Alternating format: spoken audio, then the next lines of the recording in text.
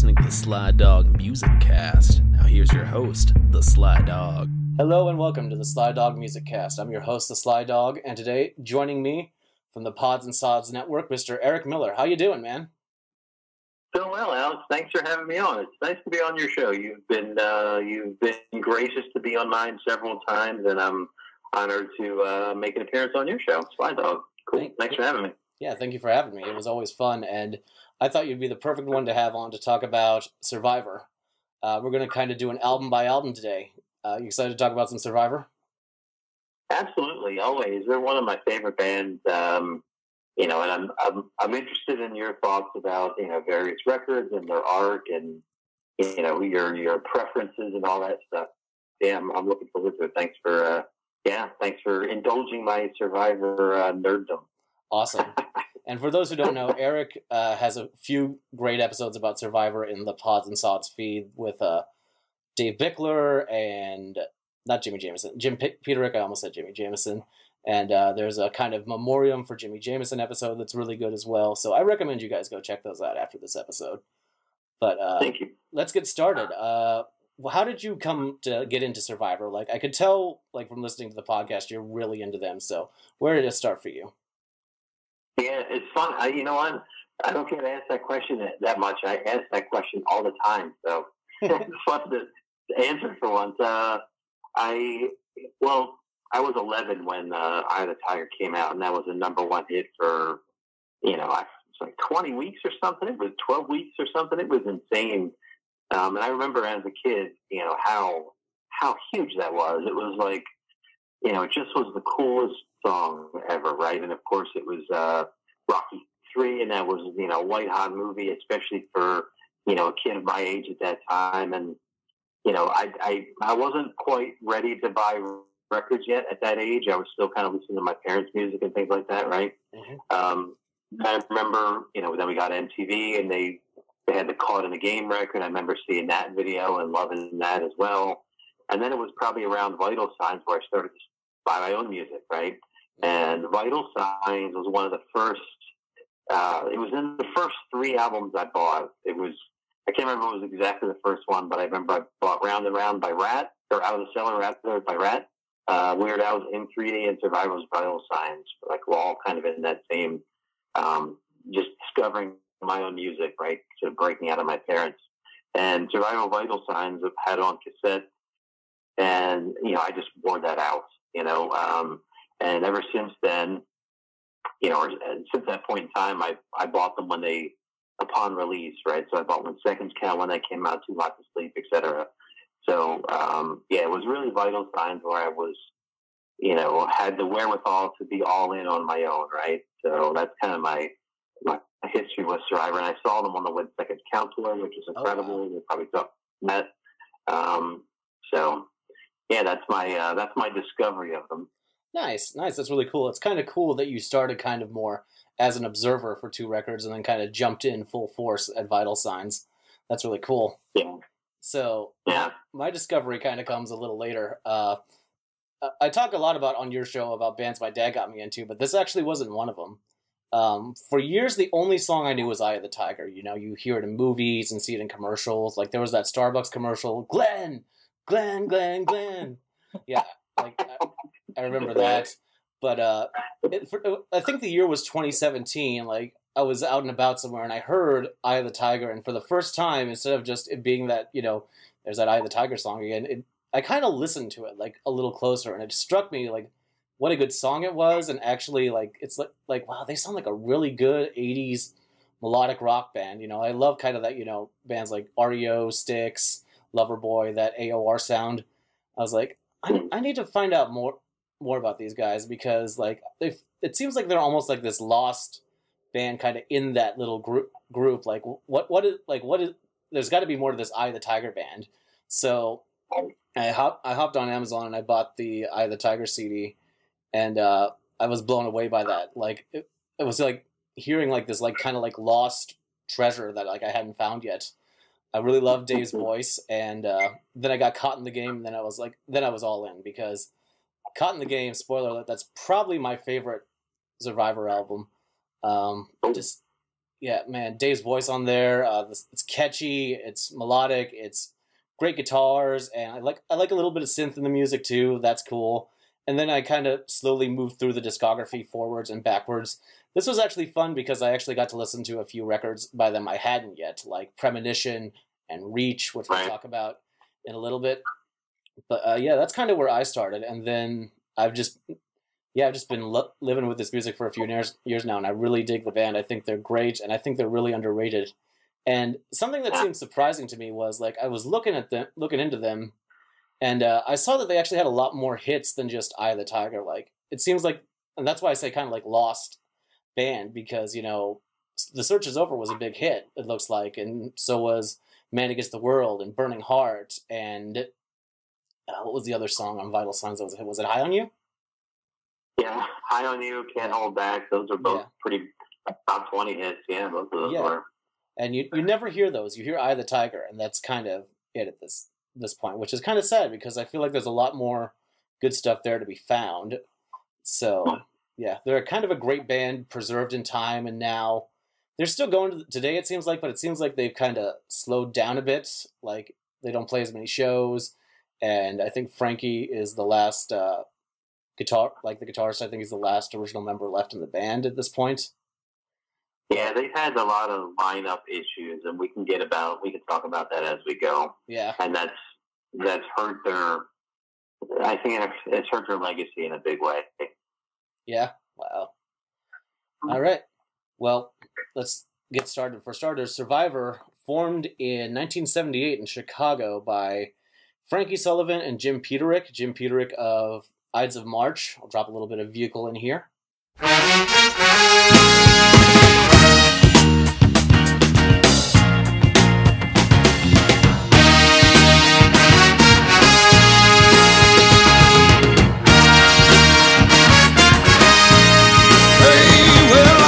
A stranger in the black sedan, won't you hop inside my car? I got pictures, got candy, I'm a lovable man, and I can take you to the nearest star.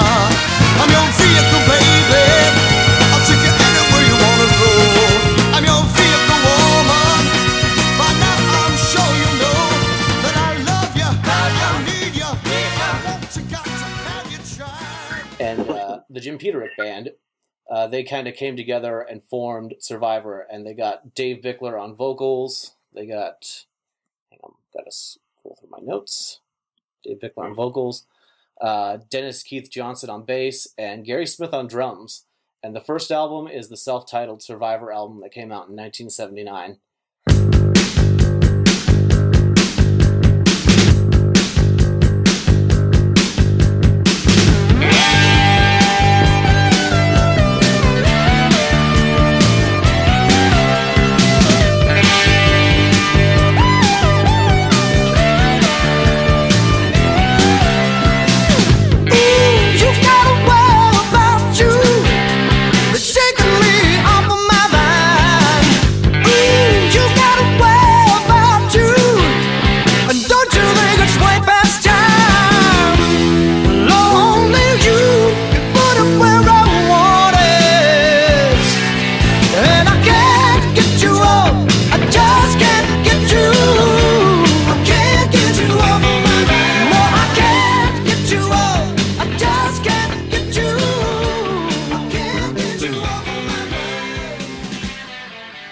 What are your thoughts on this one, Eric?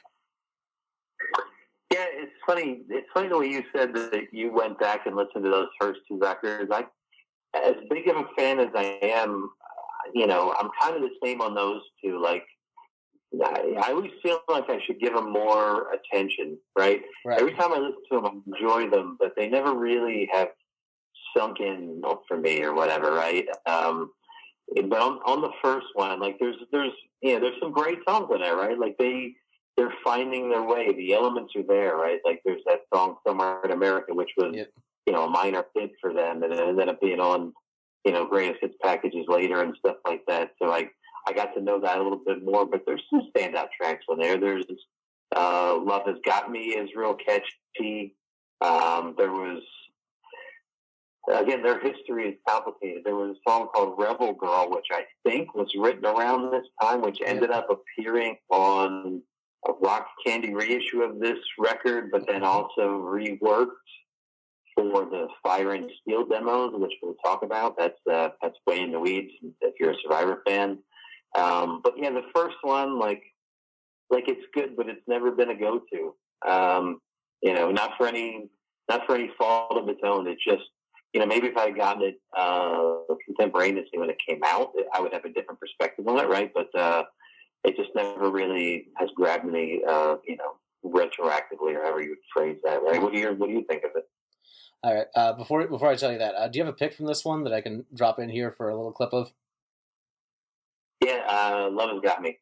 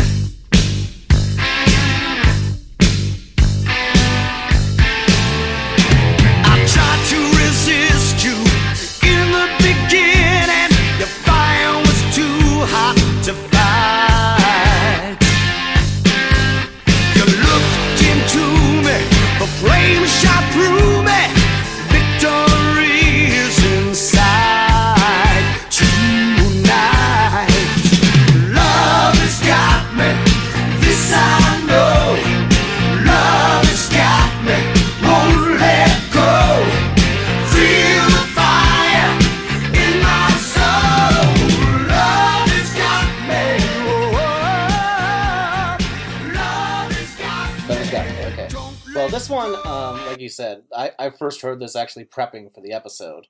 So I didn't know what to expect kind of going into this one. I thought it was interesting. I thought it was cool to see it was produced by Ron Nevison.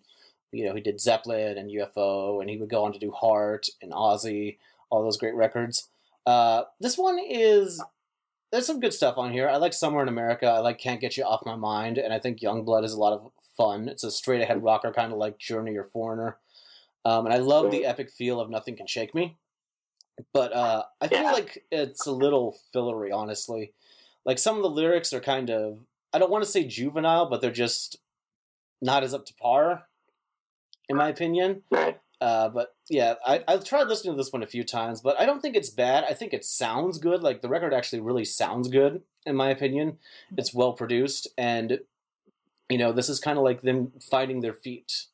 So, not a bad album, but not my favorite by them either. But there's some good stuff on here. And like you said, Rebel Girl, which was a bonus track on the Rock Candy reissue, that's a really good song, and people should dig that up. I think that's going to be my pick here.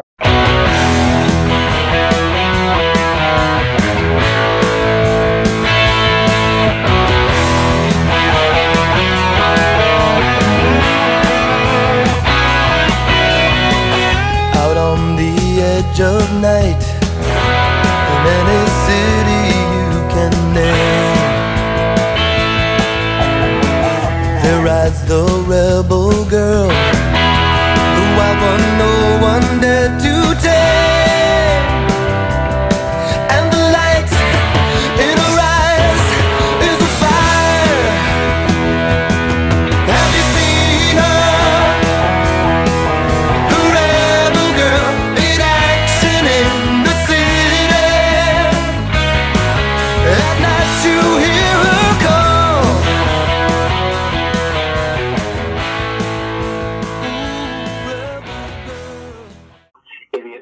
The other thing about their early history, so you mentioned Ron Nevison, he obviously produced some of their bigger records later coming that we'll talk about, right? But they were signed by John Kalodner. Oh, really? Which I think is impressive. Yeah, everyone knows that name, right? Wow.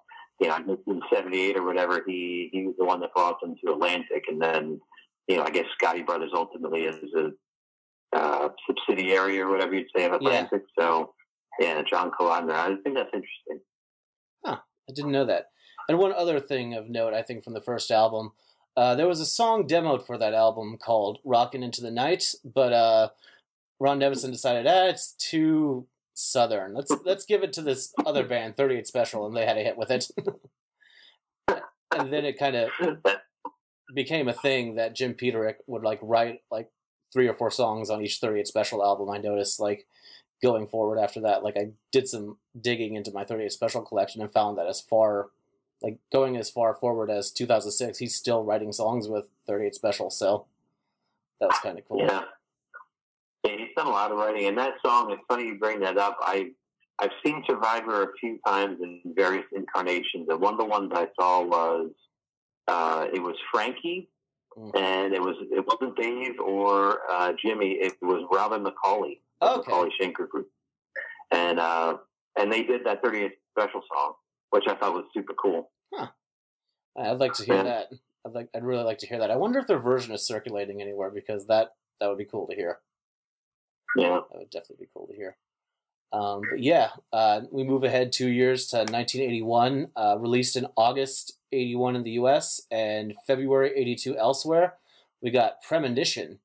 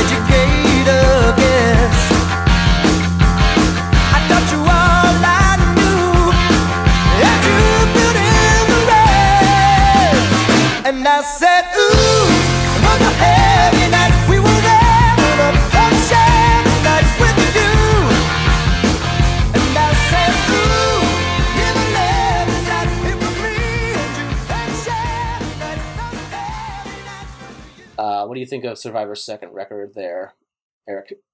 I don't have a whole lot to say that's different than the first one, to be honest with you. I think they're finding their footing. Like, the lineup has changed now, so we have, the what I consider to be the classic lineup, right? So we got Stephen Ellis on bass and Mark Dubray.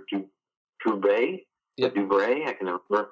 On drums, and he would be with them longer. Stephen has since passed away recently, but Mark would be their drummer off and on from this point forward, right? Maybe even currently, I think.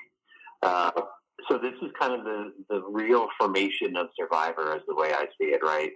So the way we were talking about the first record, them finding their footing, like, this is them tightening their songwriting a bit, and now they have a lineup locked in. Do you know what I mean?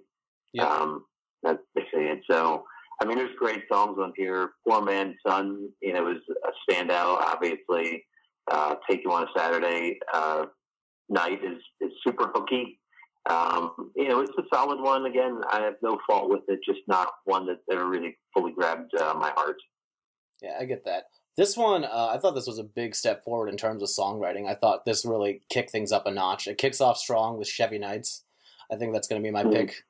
And then it commits a mild sin in that I don't like when the second track on an album is a ballad, but it is a bit harder rocking, so it's kind of forgivable. Poor Man's Son is a great song. And I really like Light of a Thousand Smiles. Like, I was definitely the kid they talked about in the song, sitting in class, dreaming about being on stage, singing, so I thought that was kind of a little nice surprise to find that one.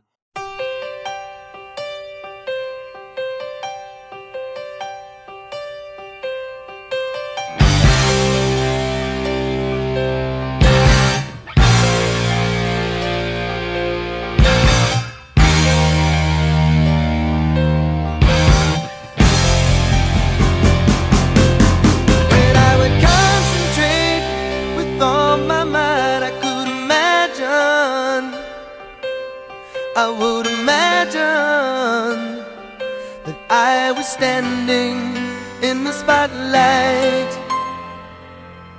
and if I close my eyes very tight, crystal vision, a premonition would find me shining underneath those spotlights, and I daydream in school with faraway eyes, living the words of the radio songs, making my friends someday to take the stage, the rock and roll band.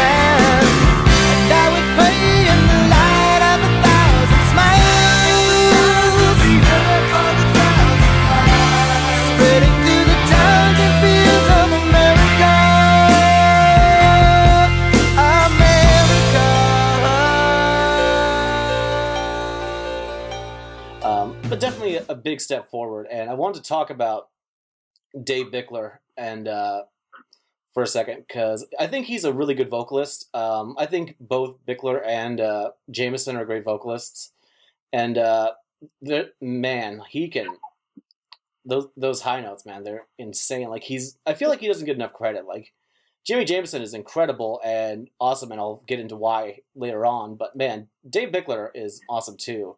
Like he can hit some really crazy Steve Perry-esque notes, and I love that.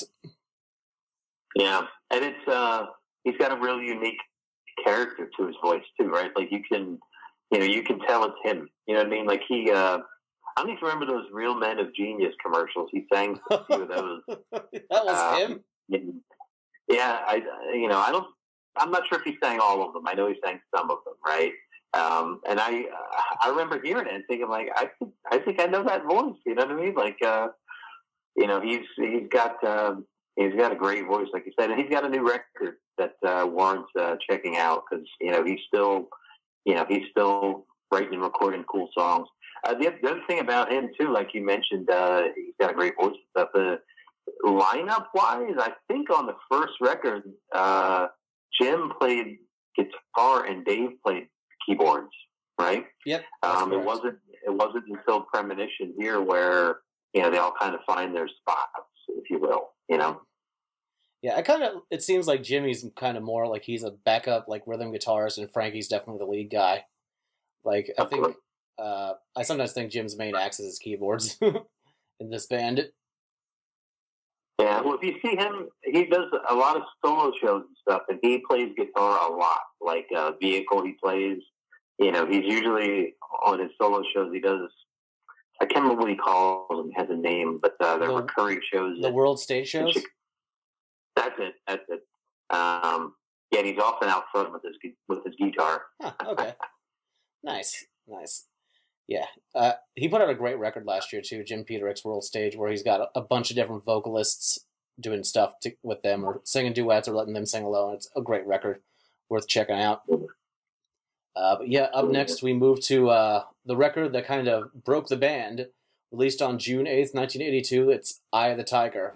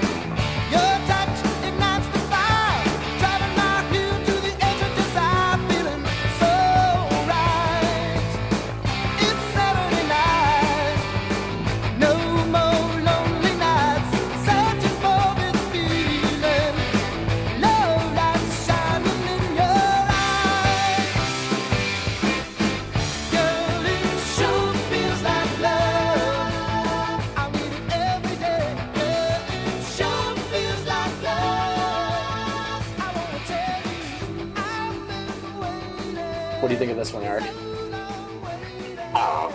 I mean, the next month I'm just gonna say it's a perfect record. Like I got no issues with Eye of the Tiger whatsoever. I love every song. I don't listen to it, that frequently, but every time I listen to it, I think like, man, I gotta listen to this more because I thoroughly enjoy it. I love Feels Like Love. I think it's one of their best songs. The ballad Ever Since the World Began is beautiful. His vocal on it is really good. Really good to the point where there's even a version that Tommy Shaw did on a solo record of his called Ambition. But Tommy Shaw's one of my favorite guys ever, but I still prefer the Survivor version. So that's really good. Hesitation Dance is good. Is the one that really matters? Is that on this one? Yeah. Yep. Yeah, that's an awesome song. American Heartbeat is like the most soundtrack sounding song that's never been used on a soundtrack, right? Yep. Every time I hear that, I'm like, this sounds like one of those 80s, the movie with the gymnast or whatever, right? It sounds like it should be a sports-themed 80s movie, but yeah, Eye of the Tiger is absolutely awesome. And it's kind of a shame in a way because that song is so huge, right? And like you were saying, just that song overshines their whole catalog, obviously, because it's massive, right? But, on this record, if you think this record is just that song, you are missing out, right? Because there's so much other good stuff on there, and this is when I think they really congeal as a band. Agreed. Like, this is kind of like, to me, their equivalent of, like, The Grand Illusion, in that everything kind of came together and they figured out, like, what the sound is going to be and what Survivor is. And, this was the first record I got, and I just loved it to pieces. I still play this one a lot. It's one of the first ones I reach for, actually, when I want to hear Survivor. You hit on a lot of my favorites. Ever Since the World Began has an incredible vocal from Dave Bickler. Like, it just blows me away. Like you said, that Tommy Shaw one doesn't even come close. And it's not bad. His is not bad either. But, man, like, the feel in this one, like, it really hits you. You can feel it in your soul.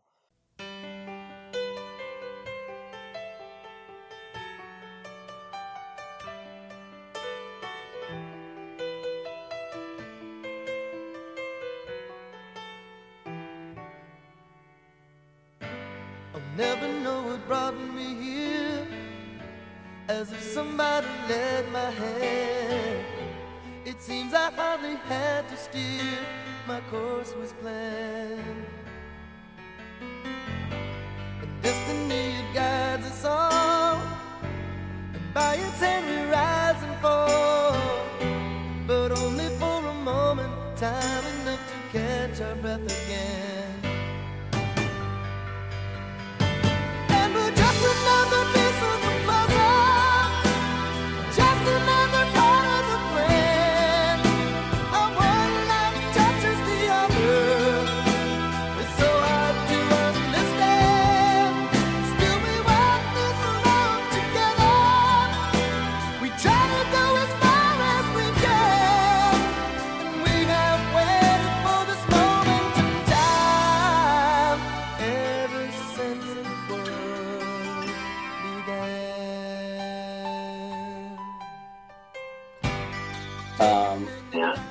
Yeah, it reminds me of Journey in places, the way it's mixed. It's a very punchy album, and it's really a shame, like you said, this album isn't more talked about outside of, like, Eye of the Tiger, because there is so much stellar stuff here. And I also wanted to shout out Frankie's solo at the end of Silver Girl. Man, that is just killer. Like, he is an underrated guitarist if there ever was one. No doubt. Feels Like Love is one of those songs. I've said it on several of my shows. Like 80s radio has, like, 200 songs that they play nonstop, right? Yep. Feels Like Love was a single. Feels Like Love was a minor hit, right? Let's throw that back in the mix. For every, always something there to remind me you play, drop that off a few times. We don't need to hear, whatever.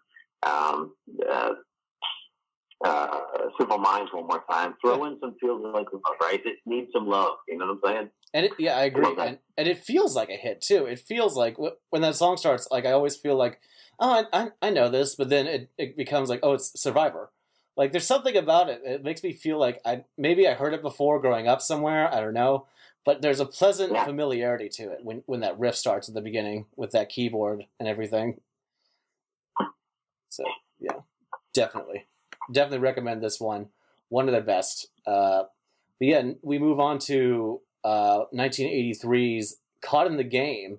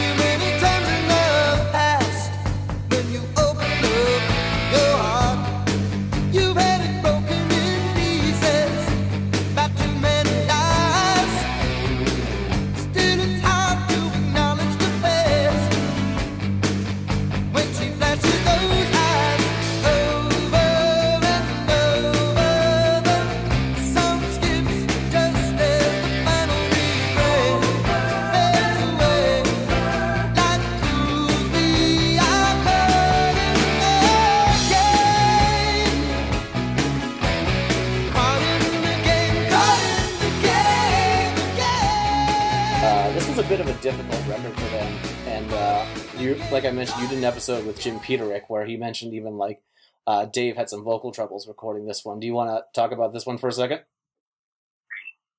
Well, I mean, just business-wise, like, you know, Eye of the Tiger was so massive. I have to imagine they felt pressure to match that, right? Yeah. When that's definitely not easy. And yeah, if Dave, I'm not sure that he had issues. He had vocal polyps or whatever, right? When you have those growths on your vocal cords or whatever. Your nodules. I remember nodules, right? Yeah. Yeah, I think he had surgery and had them removed and had a recovery time. And I don't think it was around recording. I think it was around touring for this record more so, right? Like they had a tour booked and he needed time off and they couldn't wait kind of thing, right? Oh, if I remember correct. I think that's what it was. It was, yeah, it might not have been specifically the tour, but they were like, you know, hey, we gotta keep moving. And he needed time to convalesce, right? And that's when they diverge. That's the story that they tell anyway, right? So yeah, I don't know that it impacted the record itself, but probably the promotion of the record, right? If they can't tour, then they're not out there selling moving units, as they say, right? But in terms of the work, I think it's a solid follow up. I don't think it's as track for track strong as Eye of the Tiger. You're cringing right now because you already said it was your favorite. Yeah. but there's not a bad song in here. There's nothing on there that I would say it doesn't fit or isn't up to par or whatever, right? Like, obviously the title track is incredible.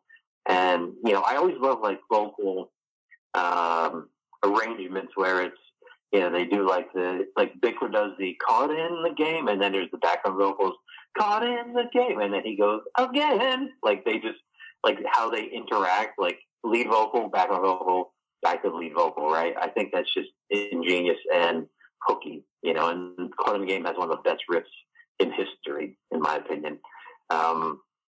Yeah, and there's other, you know, Jackie, no, Jackie, don't go. That song is cool. Right? It doesn't have to be this way. That's a good one. Yep. I recently did a 6-pack of my episode, and someone picked the Santa Ana Winds song, which is, yeah, that's like their Hotel California, right? It's like this big sweeping epic, right?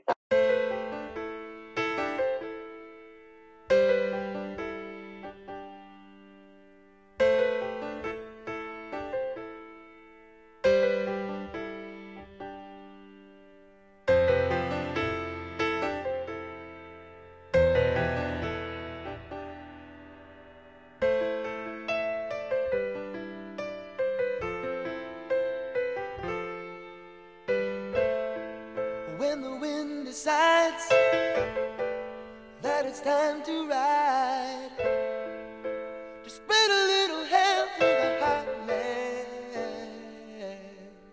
It takes a good long toke, then it blows the smoke through the desert night, and the wings of fire keep a climbing higher.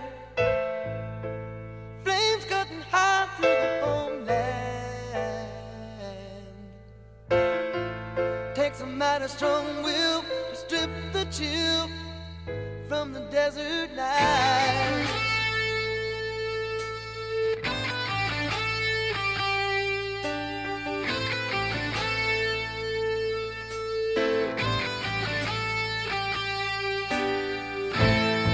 You're waking from your dream by a siren scream, trapped by the walls that surround you. Then it's will to will, and you wonder still, can you struggle free in 1,000 ways when you turn to phrase? The wind's like the love of a woman. Takes a mighty mean bitch, some fire witch, to set the night on fire. And the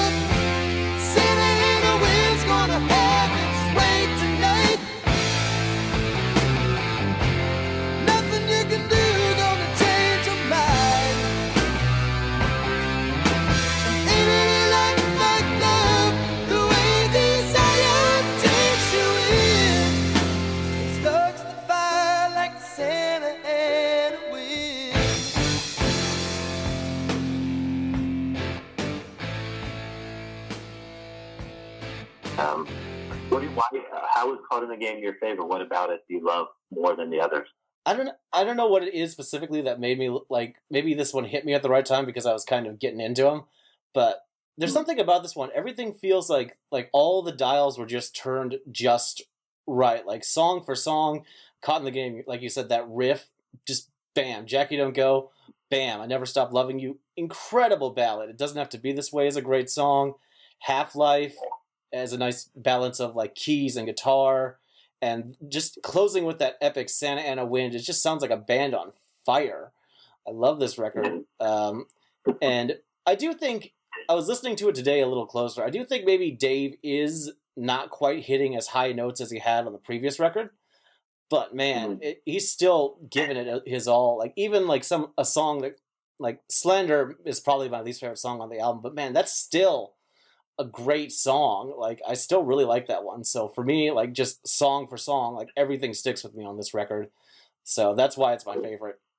At least it's my favorite of the Dave Bickler stuff. I was thinking that maybe I should also give a nod to a Jimi Jamison album, which I'm gonna do later on. But of the Dave Bickler records, I think this one is my favorite as of now. And yeah, like you said, Santa Ana Winds is just a brilliant, epic song. Like that kind of like I remember hearing that for the first time and just being like, okay, I got to play that again a few times because I love the build in that song. Like it starts like gentle with that piano, and then it's just full band awesomeness. So yeah, this is a really good record. Highly recommended. Go check this one out. But like you said, Dave had some vocal issues. He had vocal polyps, which can kind of throw things into question, and this album didn't do as well, unfortunately, and I feel like that's kind of sad because this is them, like, you know, kind of, in my mind, doubling down on the stuff on Eye of the Tiger. Like, everything is a little more refined and tight, so, yeah, that's why I would pick this one as my favorite. But up next, we get to where it all started for you, Vital Signs.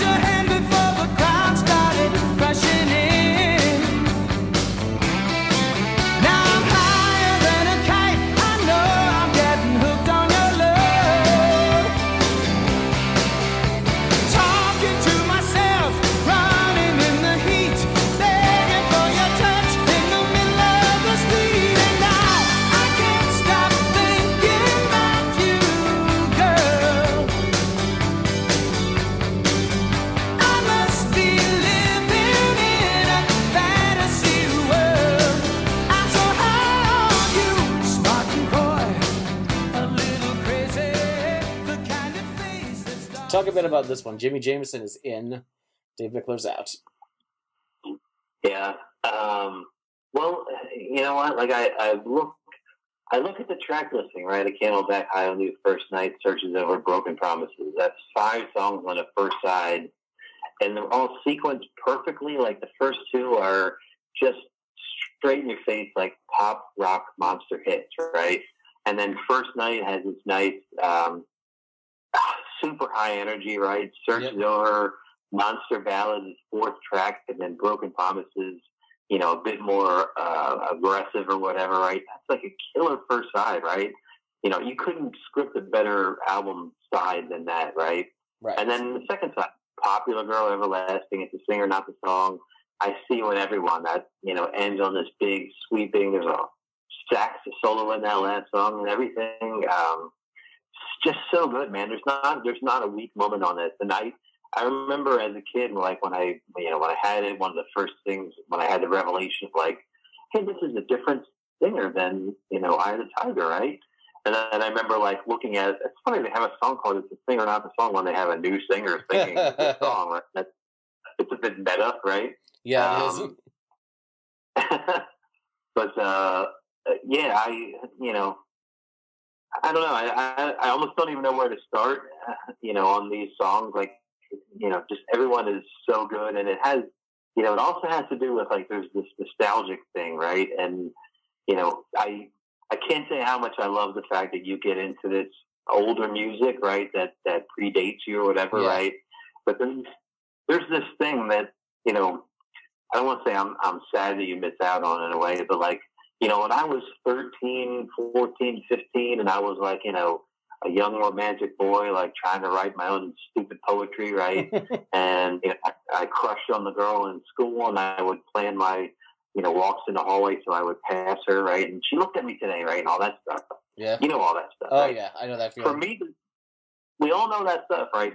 But I feel blessed that for me, the soundtrack to that was like Vital Signs and When Seconds Count, right? Like Yeah. to me, that formed my, my romantic side, right? Like, Craig and I have talked about it, Craig, my co-host and podcast. Like if I had just been left alone to kiss his animal eyes, who knows how it turned out, right? Luckily, I have Vital Signs to course correct me and balance me out and hopefully make me an emotionally intelligent man. So.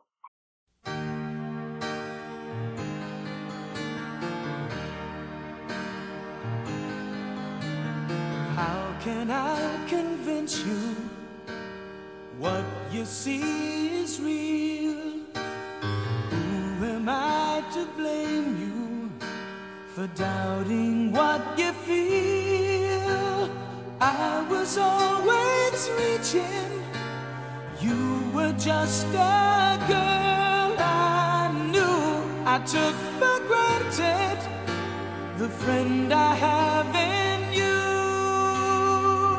I was living for a dream, loving for a moment, taking on the world. That was just my style. Now I look into your eyes, I can see forever. The search is over. You were with me all the while. Can we last forever? You wrote me a poem. It was very strange. It said something about logs and fireplaces. Yeah, that's right. Yeah, Oh, man. yeah. It was the first night sort of balanced out, Burn Bitch Burn or whatever. Yeah. First night when search is over, balance out that Murder in High Heels. Right. Yeah.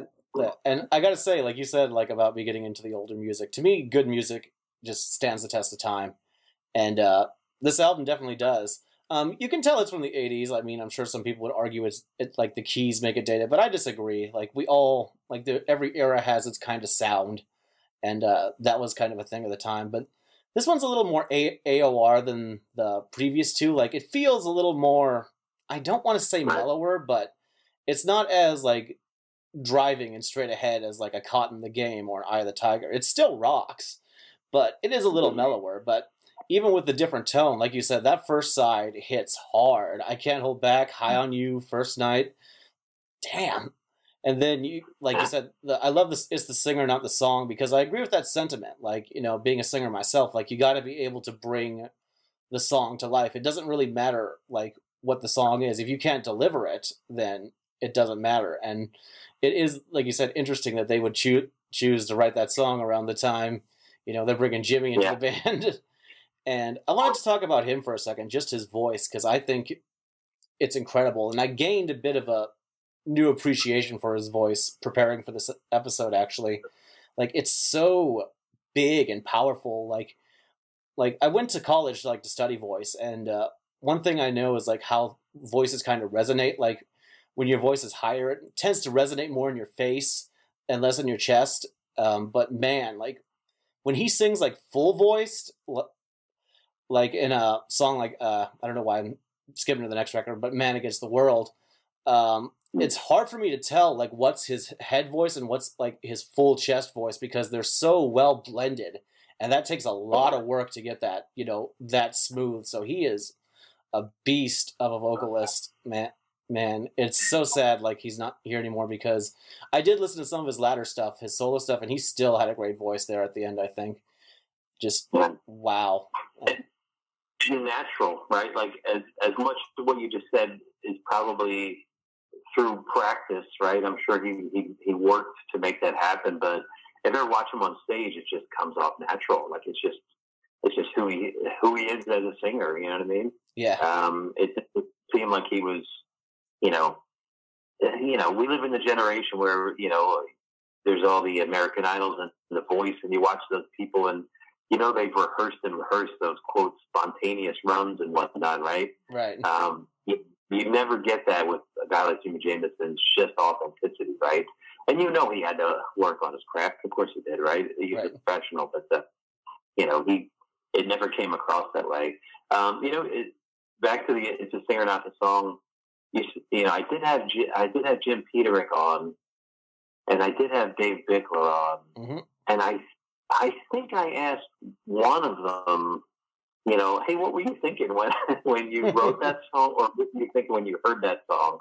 Like, if you're Dave Bickler and you're out of the band and they got this new solid record and have a hit, and you see this song and they're called "It's a Singer, Not the Song," you're probably like, come on, man, you know. But you'd have to feel a bit salty. I may have asked him about that, or it may have been Jim. I remember asking one of them. I don't remember how I framed the question, but anyway.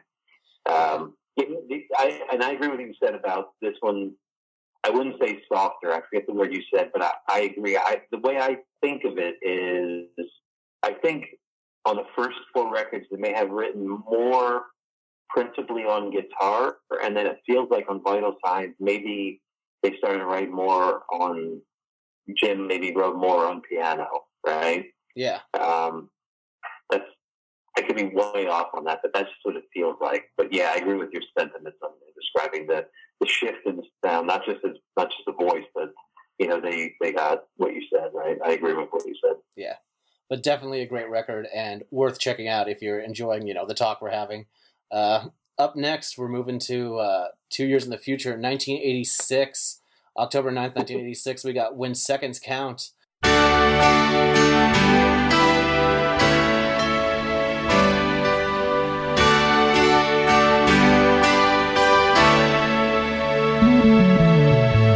You're still young, still so sure, so determined you can find the cure. You've always been the driven one. Speak your mind, rebel son. In your eyes, wildfires rage. You read between the lines on every page. Take your chances while you're young. Seek the truth, rebel son. Shatter the silence, fill the night with your righteous defiance. While you still got the will to run, take your message to the streets tonight, rebel son. There's a restless voice that's calling you through the darkest night. Fight the fight, rebel son. To yourself alone you must be true, rebel son.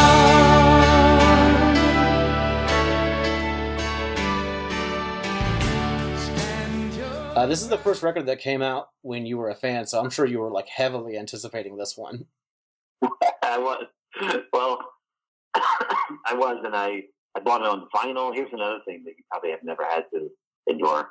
I bought it on vinyl, and then I recorded it on cassette so that I could listen to it on my Walkman while I was delivering papers, right? So, yeah, that was my 1 second count. And, you know, each side of the cassette could only fit so many minutes, right? So you had to, like, time your record. I might have to cut a song off or whatever. That was brutal when you had to do that. But Oof. yeah, this is one I remember listening to a lot.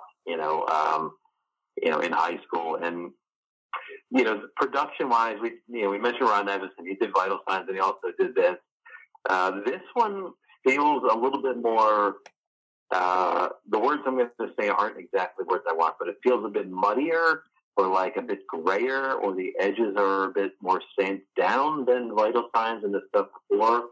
Like it's more flat. I don't know, or there's maybe a compression to it or something. I don't know, but I love the record. I love the songs. There's just some really great sentimental love songs in here, right? They have, Keep It Right Here, Your Sweet Love. I love that. Can't Let You Go, My Heart's Been Branded. I love that song. In Good Faith is one of my all-time favorite love songs. It's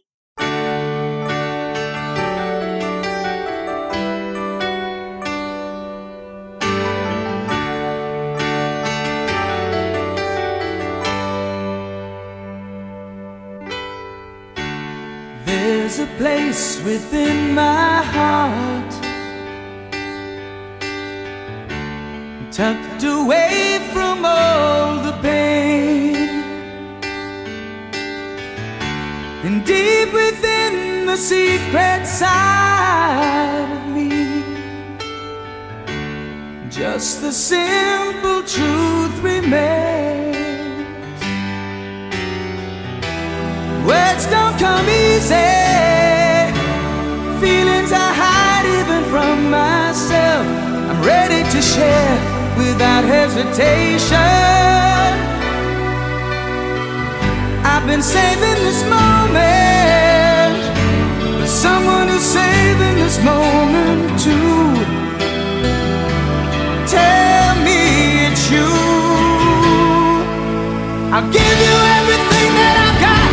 Say you'll never turn and run, 'cause each and every beat of my heart tells me you're the only one.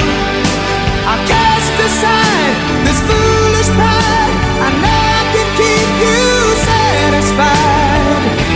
I'll prove it tonight in so many ways. That's a promise from the heart in good faith. In the roads that we have chosen.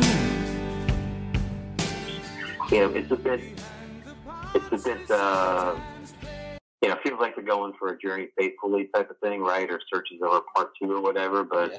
I don't care. I still like it. You know what I mean? Like, it's still Survivor in 86 in my ears. It doesn't get any better, in terms of, a big sweeping love ballad. And, you mentioned Jimmy's voice on something like Man Against the World, and, in Good Faith, he can sing, it's always masculine, right? He has a real masculine voice, but he can sing real tender.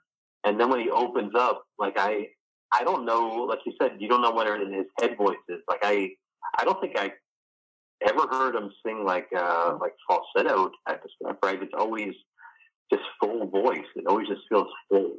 Did you ever catch that? Did he ever sing anything like falsetto? Can you point to anything that's not that I can think? You would say head. Not that I can think of. Like, Dave definitely used his a few times, but yeah, nothing I can think of for Jimmy Jamison was really falsetto-y. Like, it was there was definitely head resonance, but it was never full on like soulful falsetto type thing. Like the high note in Santa Ana Winds, there's a lot of falsetto in that high note, but yeah, in a song like Man Against the World, like that's definitely like a blend. And yeah, this is probably my favorite one with Jimmy, honestly. I really like this one, but I agree with a lot of what you said about the production. It's kind of murky in a way. Like, the keyboards are kind of like neck and neck with the guitar a lot of the time. It's a lot more AOR and polished, but the songs are there, in my opinion. The songs are there. Like, you've got Man Against the World, you've got Is This Love, How Much Love, When Seconds Count. I love When Seconds Count a lot. That's one of my favorites. And my favorite song on the album is Rebel Son. It's just a big, sweeping Survivor song, and Jimmy's just singing his ass off on that one. I love this one. A little more keyboard from Jim Peterick this time, a little less guitar, but still a great record. And I had another note here. Love the Big Keys on Backstreet Love Affair. That's a great song. But this would be the last record for this lineup, actually. Like, this was kind of the beginning of the end in a way. But before we get into that, Burning Heart came out around this time too, and that's another great song. I think it's on the Rock Candy reissue of this. So to me, it almost feels like part of the album, even though it's not properly. But yeah, I love that song too.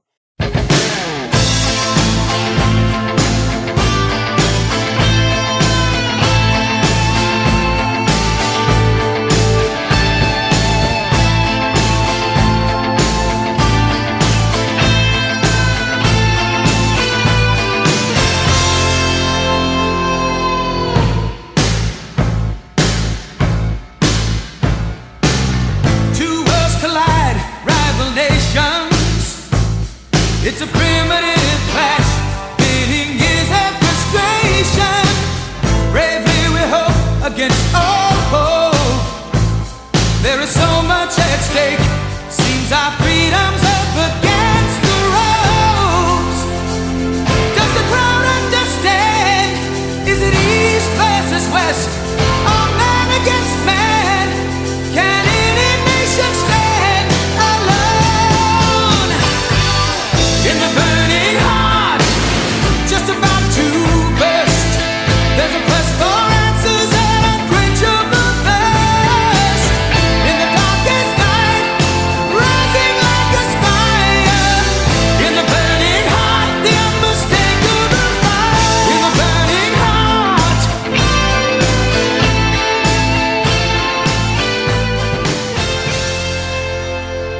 In the warrior's code, there's no surrender. Yeah. Burning Heart is obviously from Rocky IV, and that was I think it came out before this record, and that was a big hit. And then When Seconds Count, the first single was Is This Love, and that was a reasonable hit, kind of on par with I Can't Hold Back High on You, right? Yep. And then maybe How Much Love was a single, and that did like nothing. And then Man Against the World, kind of the same. It was. I remember they had a video for it. I remember seeing it. You know, this is pre-internet days, right? I remember seeing it on MTV maybe once or twice, but not. It didn't catch on, unfortunately, right? And I, you know, as a fan of this band, and you know this song is incredible, you're like, what? How is everybody missing this? What's wrong with everybody? You know, he's not getting this, right? This was probably, you know, kind of I won't say a downturn, right? But commercially, they weren't reaching the charts as high as they were, you know, on the last 2-3 records. Yeah, and that's unfortunate. And like you said, like I it's kind of surprising for me to hear you say that about Man Against the World, because I thought that was one of the bigger songs. I thought that was wasn't that on the Rocky IV soundtrack too? No, wasn't? No. Maybe that was just, maybe it was just a YouTube video someone did. Maybe. Yeah.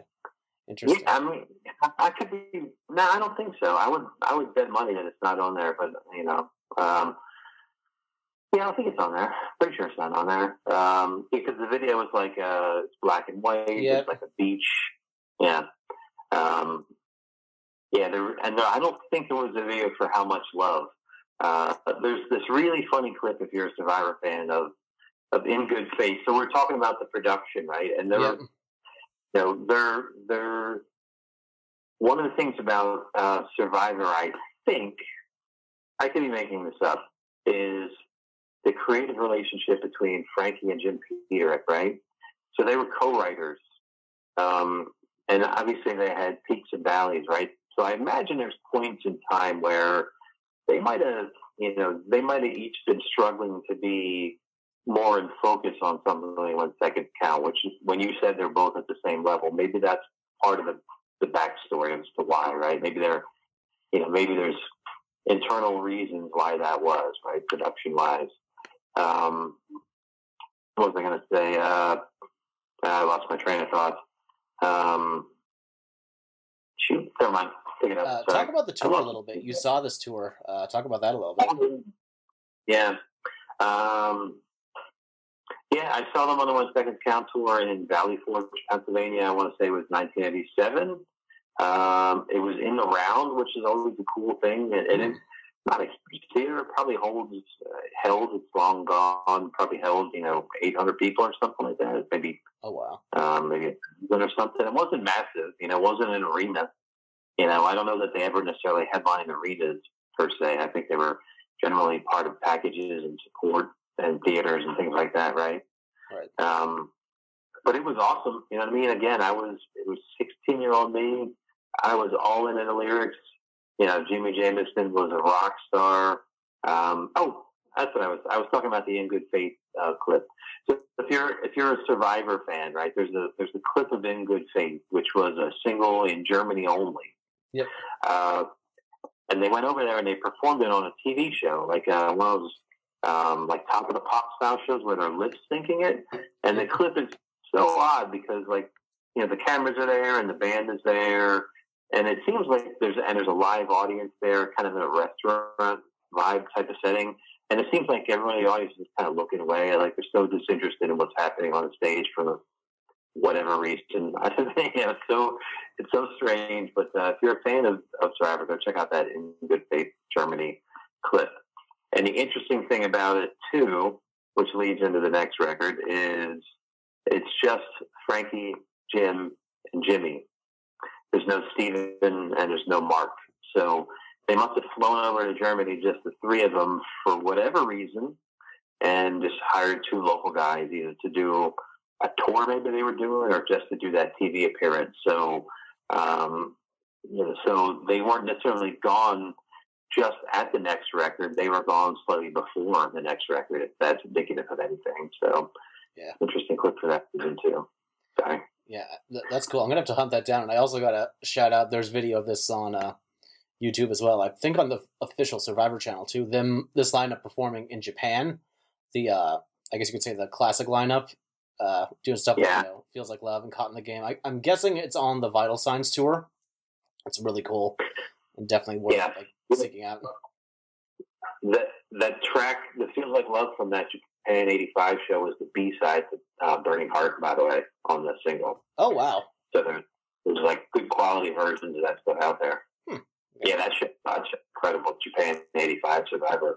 That's awesome. Nice. Up next, we got released October 3rd, 1988. In a bit of turmoil, we've got Too Hot to Sleep.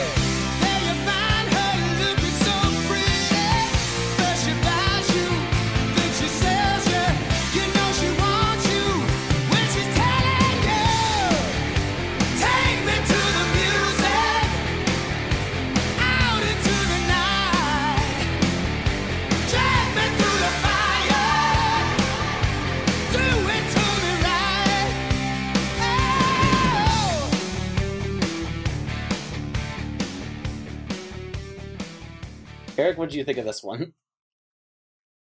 You know, as much as I love the last Vital Signs and When Seconds Count, I think this might be my favorite Survivor record. Oh, wow. Maybe because it's heavier. Like there's, you know, I'm sad that Mark and Steven are gone. I wish it still had been the same lineup, right? But, you know, there's like I don't know if it's production, you know, or you know, maybe production, they were trying to keep up with the Joneses in '88, which is a lot of like, you know, quote hair metal and stuff like that. So maybe they were trying to get a little bit heavier, right? Yeah. But it still has all the Survivor great clean guitar licks and hooks, and you know, Didn't Know It Was Love. I love the song Burning Bridges, which is the last song, and that's just epic to me. And his voice on that is just so incredible. And you know, I think that's maybe what it is. I think I like his voice. I like the love songs and stuff, but I think I like them as a little bit more like a little bit more aggression to it or something. I don't know how quite to phrase that, but yeah, this might be my favorite Survivor record, Too Hot to Sleep.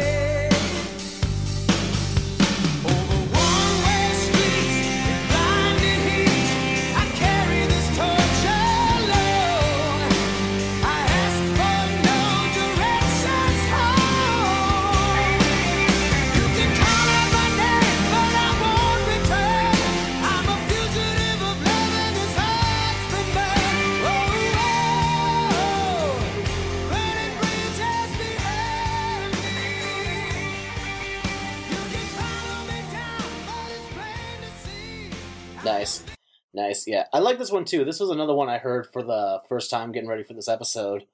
It's definitely more hard rocking. It was not as successful as the previous two for some reason. But it kind of, I love the artwork for this one too, by the way. I love the vibe. Like it gives you even like a more harder rocking vibe when you look at the cover, I think. And then you see them kind of on the back and they're all in like leather jackets and stuff. Yeah, there's some good stuff on here. She's a Star, like you said, Burning Bridges. Great drumming on that one too. Shout out to Mickey Curry on that one. Tell Me I'm the One. I love that song. Across the Miles. It's not a bad album to me, but for some reason, it doesn't stick with me as much as the previous releases, and maybe I need to spend some more time with it. But I love the sound of the record. I love like the songs I named. I think Jimmy's singing his ass off on this one, but for some reason, like it just is a little bit underneath the previous two, and I'm not sure why that is, but I'm going to keep spinning this one because I really enjoy it. Some great stuff on this one.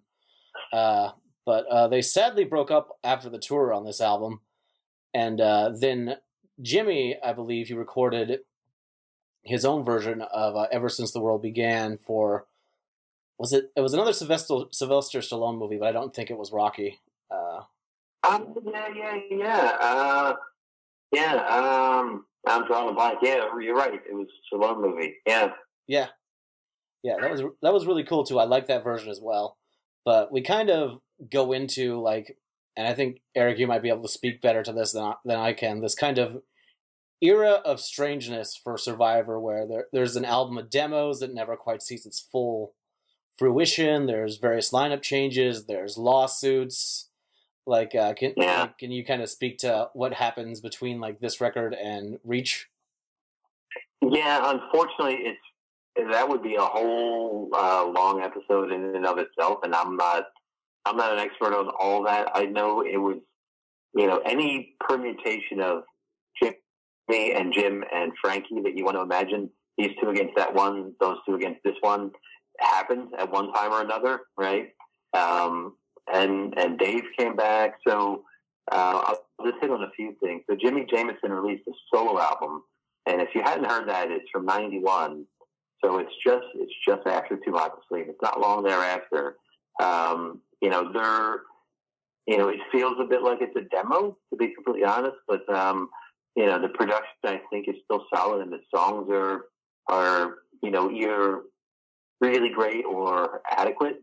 But either way, like, his voice is incredible. So if you haven't heard that, When Love Comes Down, that's from '91, I would encourage folks to go check it out. It was still on Scotty Brothers, interestingly. He sang the Baywatch theme in there, which was a monstrous hit around the world, right? You know the Baywatch theme? I do not actually. No? Oh, it was like the biggest show on the planet for a minute there. I've only seen that movie they did a couple of years ago. Yeah. It's I hope he got a lot of royalties from it, because it was ubiquitous. It was a global phenomenon, and he belts it out. It's "I'll be there, I'll be ready." Like it's "I'll be ready." That's what he's saying. It's just so good. Most, I think folks probably know that, but so that was where he was heading, and then the other guys, Frankie and Jim Peterick, reconnected with Dave Bickler around '93.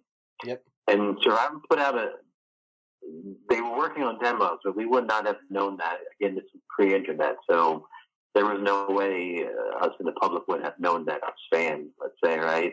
But there was a Greatest Hits album. And the Greatest Hits album had 2 new Dave songs on it, suddenly out of nowhere, right? So it had this song called "You Know Who You Are," which is really great. It's kind of this mid-tempo ballad with a bit of kind of acoustic-y vibe to it. An interesting percussionist. It's not a rocker, and it's not a ballad per se. It's a unique thing in their catalog. "You Know Who You Are," and then a song called "Hungry Years." But yeah, I remember when that came out, thinking like, well, wait. So now Dave is back in the band, right? And it kind of continued like that, to be completely honest. They would tour in different configurations. We'll probably hit on a few other records here, but they're, like I mentioned, Robin McCauley was the singer for, I think, 3 years or so, something like that.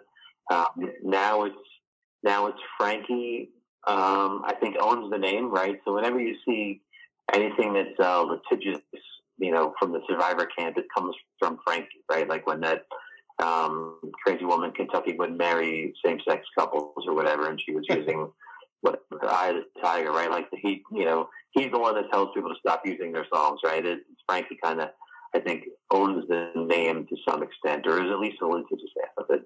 Yeah. I don't think,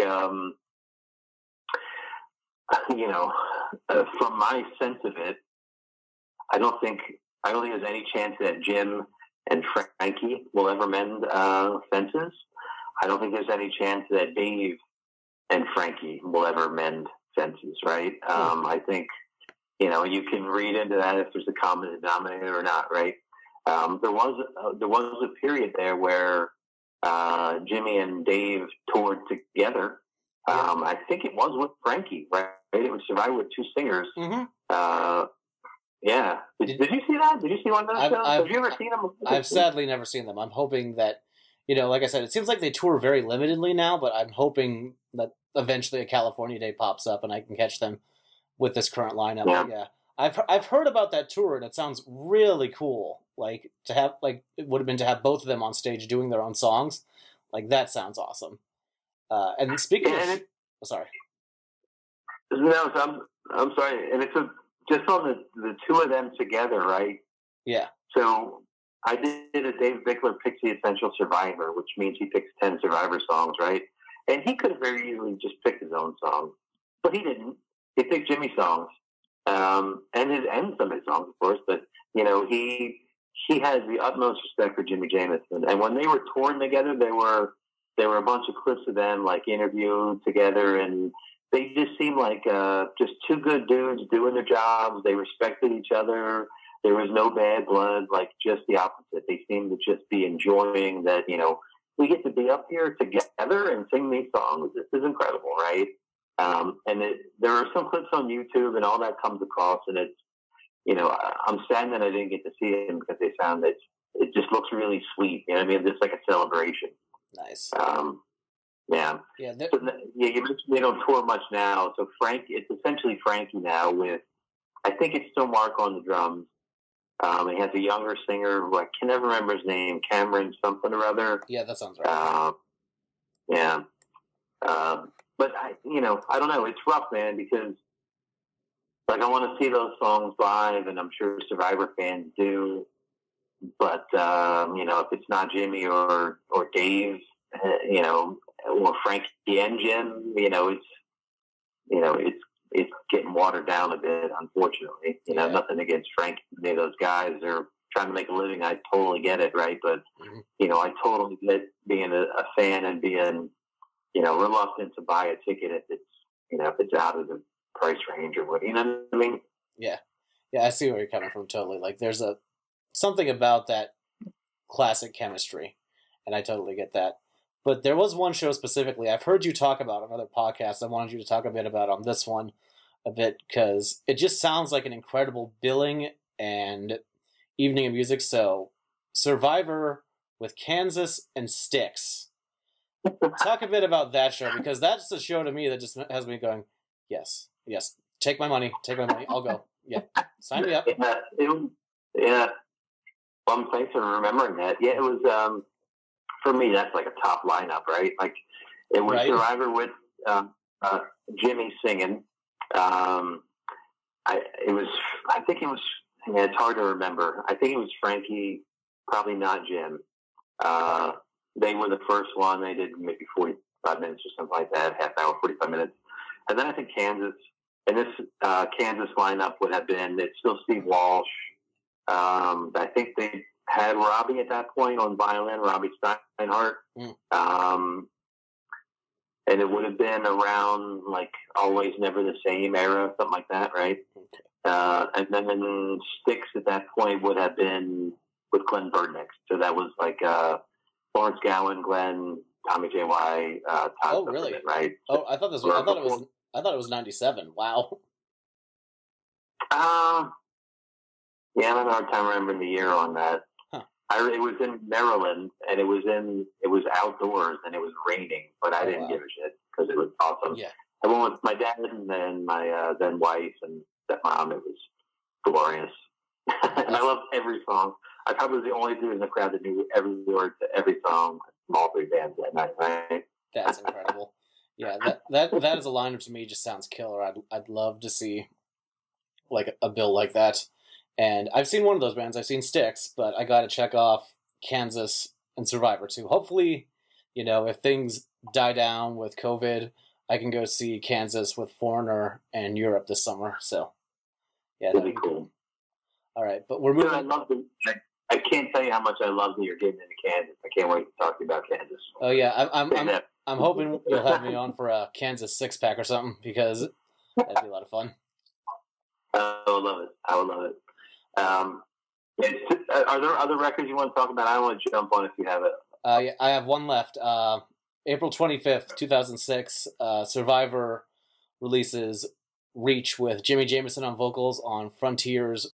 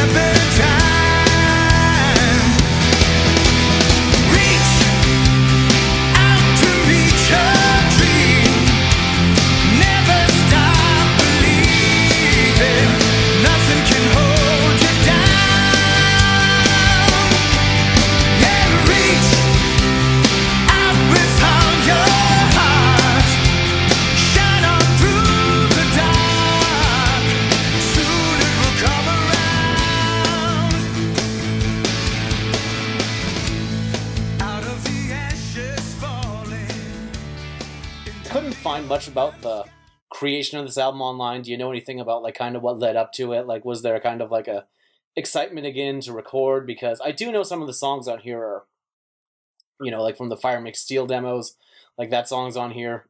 And there's a song that's co-written by Dave Bickler called One More Chance. But I really enjoy this album, but you talk to me a bit about it. Yeah, I remember when this came out being less than impressed, I should say, right? It just feels a bit, it didn't win me over, and I can't put my finger on why. I probably should go listen to it again, to be completely honest. But yeah, it's Jimmy and Frank with Mark on drums, right? Yep. And I think, like exactly like you said, some of the songs came from the Fire Makes Steel demos. So there's a version of on the demos, there's a Fire Makes Steel with Dave singing it, and on the Reach, there's a Fire Makes Steel with Jimmy singing it. So that's interesting, right? Yeah. It's a rough time in the music business. Like Survivor in 2006 is not going to get. They're not going to get radio airplay. They're not going to get like ink. There's no ink to be had for them, right? So, like whoever's going to buy this is going to be, the loyal fans like me or whatever. Yeah. So, it probably wasn't destined to be a number one hit or anything like that. But, I think it's probably okay. The thing I did want to mention is Crossroads Moment. But before we get to that, did you have anything on Reach that you wanted to talk about? Yeah, I enjoy this record a little more than you did, I think. I do think that the middle section of the album is really mellow and like all the slower songs are kind of bunched together, which is kind of kills the momentum. But there is some stuff on here I like. I like the title track. I like Fire Makes Steel. I like both songs with Frankie Sullivan on vocals, which was interesting. But those are pretty good nevertheless. And I think the other one is I Don't. I think Talking About Love is a classic Survivor song.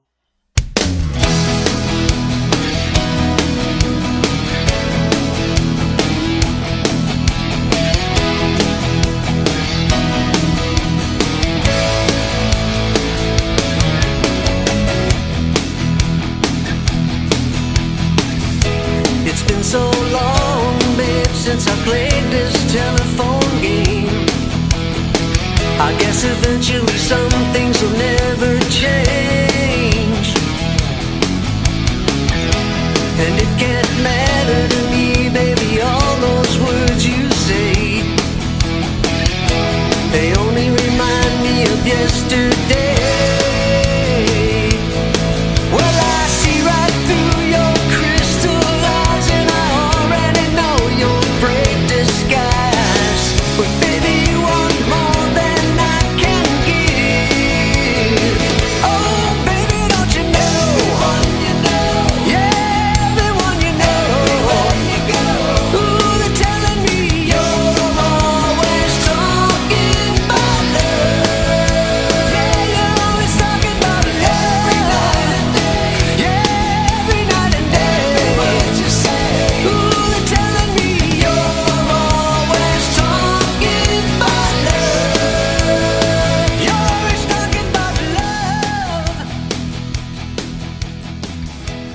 It's not as strong as like their 80s output, but I do think there's some really good stuff on here, and I did really enjoy listening to it. Like, it took me a while to hunt this one down. Like, I will hunt down a physical copy of an album if I really want to hear it. And this one took some work, but I scored a copy on eBay, and it was well worth it, I think. I enjoyed this one. Not perfect, not my favorite, but definitely enjoy it. So the next... Yeah, sorry. They have this thing where if it's not the three of them, like it kind of misses the mark in a way, right? Like there's something about when I say the three of them, I kind of either mean Jimmy or Dave in a way, right?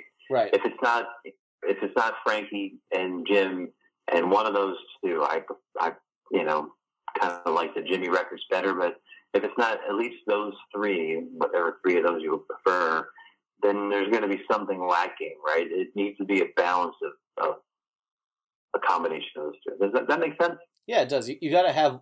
There's two holy trinities, and you got to have one of the two, because if not, it kind of skews in the direction of whoever is like there, and like Jim Peterick brings some balance to what Frankie does, just like Frankie brings some balance to what Jim Peterick does. Exactly. Yep, exactly. Having said that, I'm going to completely go against exactly what I just said. Yep. In 2008, Jim Peterick and Jimmy Jamison got together and recorded a record called Crossroads Moment. Have you heard that? I have not, but I'm interested. Do tell.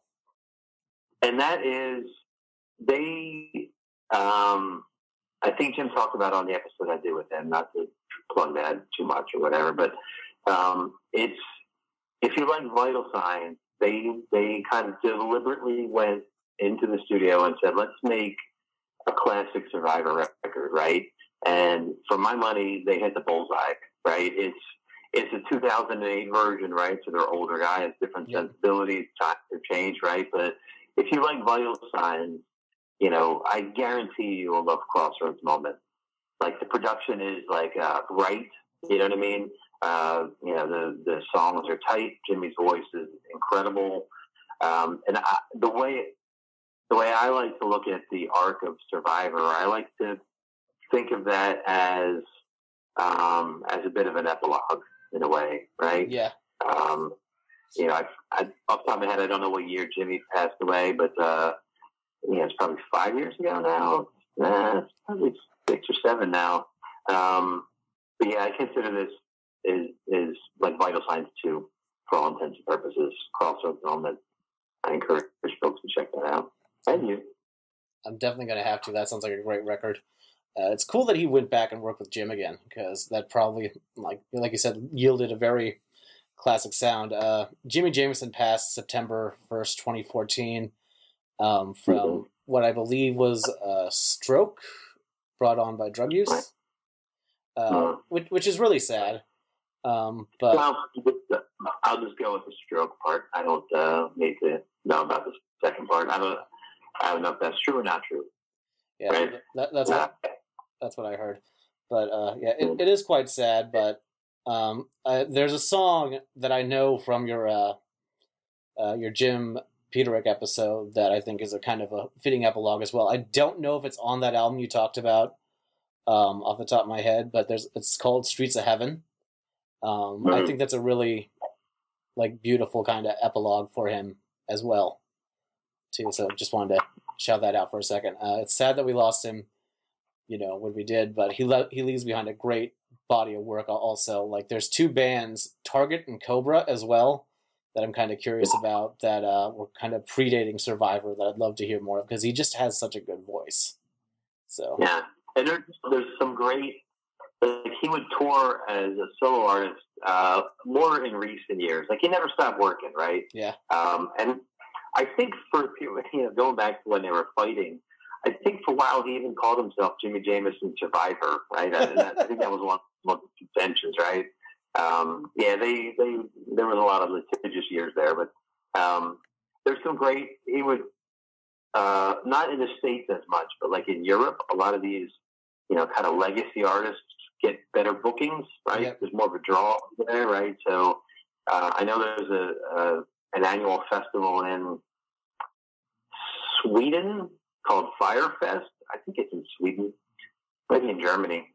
And he headlined that maybe once or twice, right? And it's kind of all AOR style artists. And there's the full performance of him at Firefest. I think it's on YouTube. It's like an hour, right? And it's just him on stage just singing, and, you know, he's wearing sunglasses, so read into that what you will, but, you know, he still sounds great, and it's probably, you know, it's probably within 3 or 4 years of him passing, right? So it's a pretty good representation of where he still was, you know what I mean? I think he could still deliver, but yeah, you're right, it's sad. You know. I didn't know that was up there. I'm going to have to hunt that down. Yeah, I'd love to see that. And then, like we said, the band still continues today. Dave does some solo dates from what I've seen. Like, I can't find a whole lot about, like, you know, his touring these days. But like you said, he put that record out last year, which I just need to listen to. But yeah, he's still out there making music. I think Frankie, just to me, what it seems like, he's happy just going out and kind of being a weekend warrior.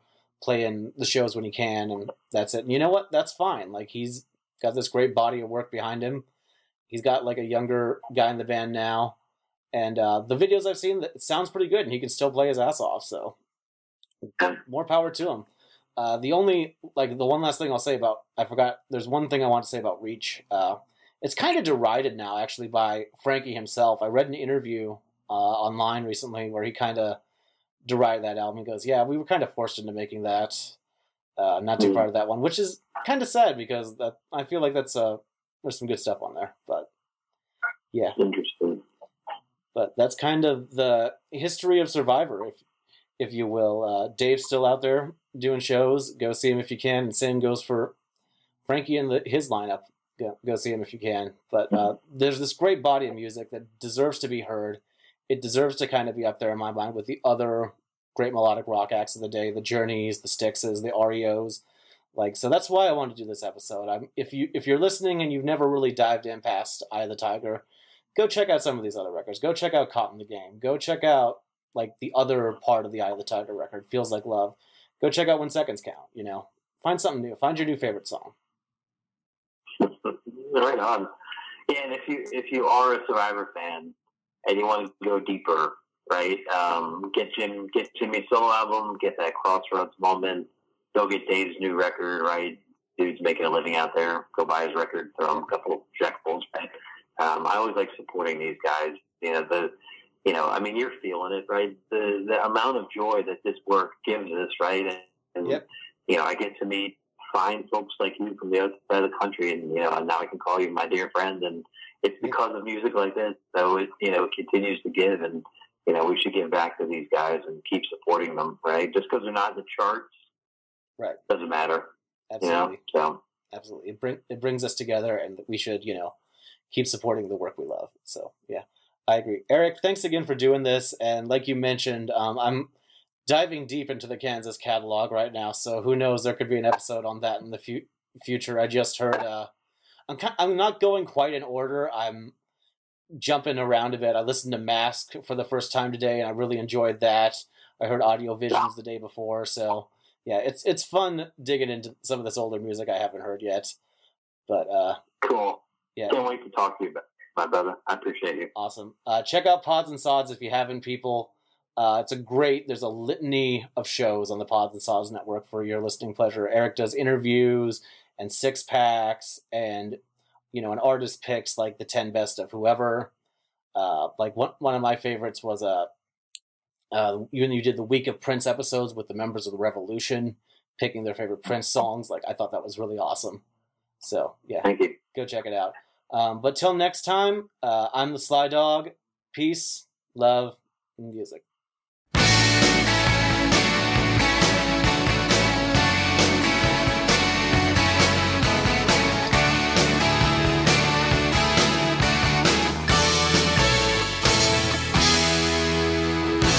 It's just another summer. You hear a different drummer. You're looking for a way to check out from this grind.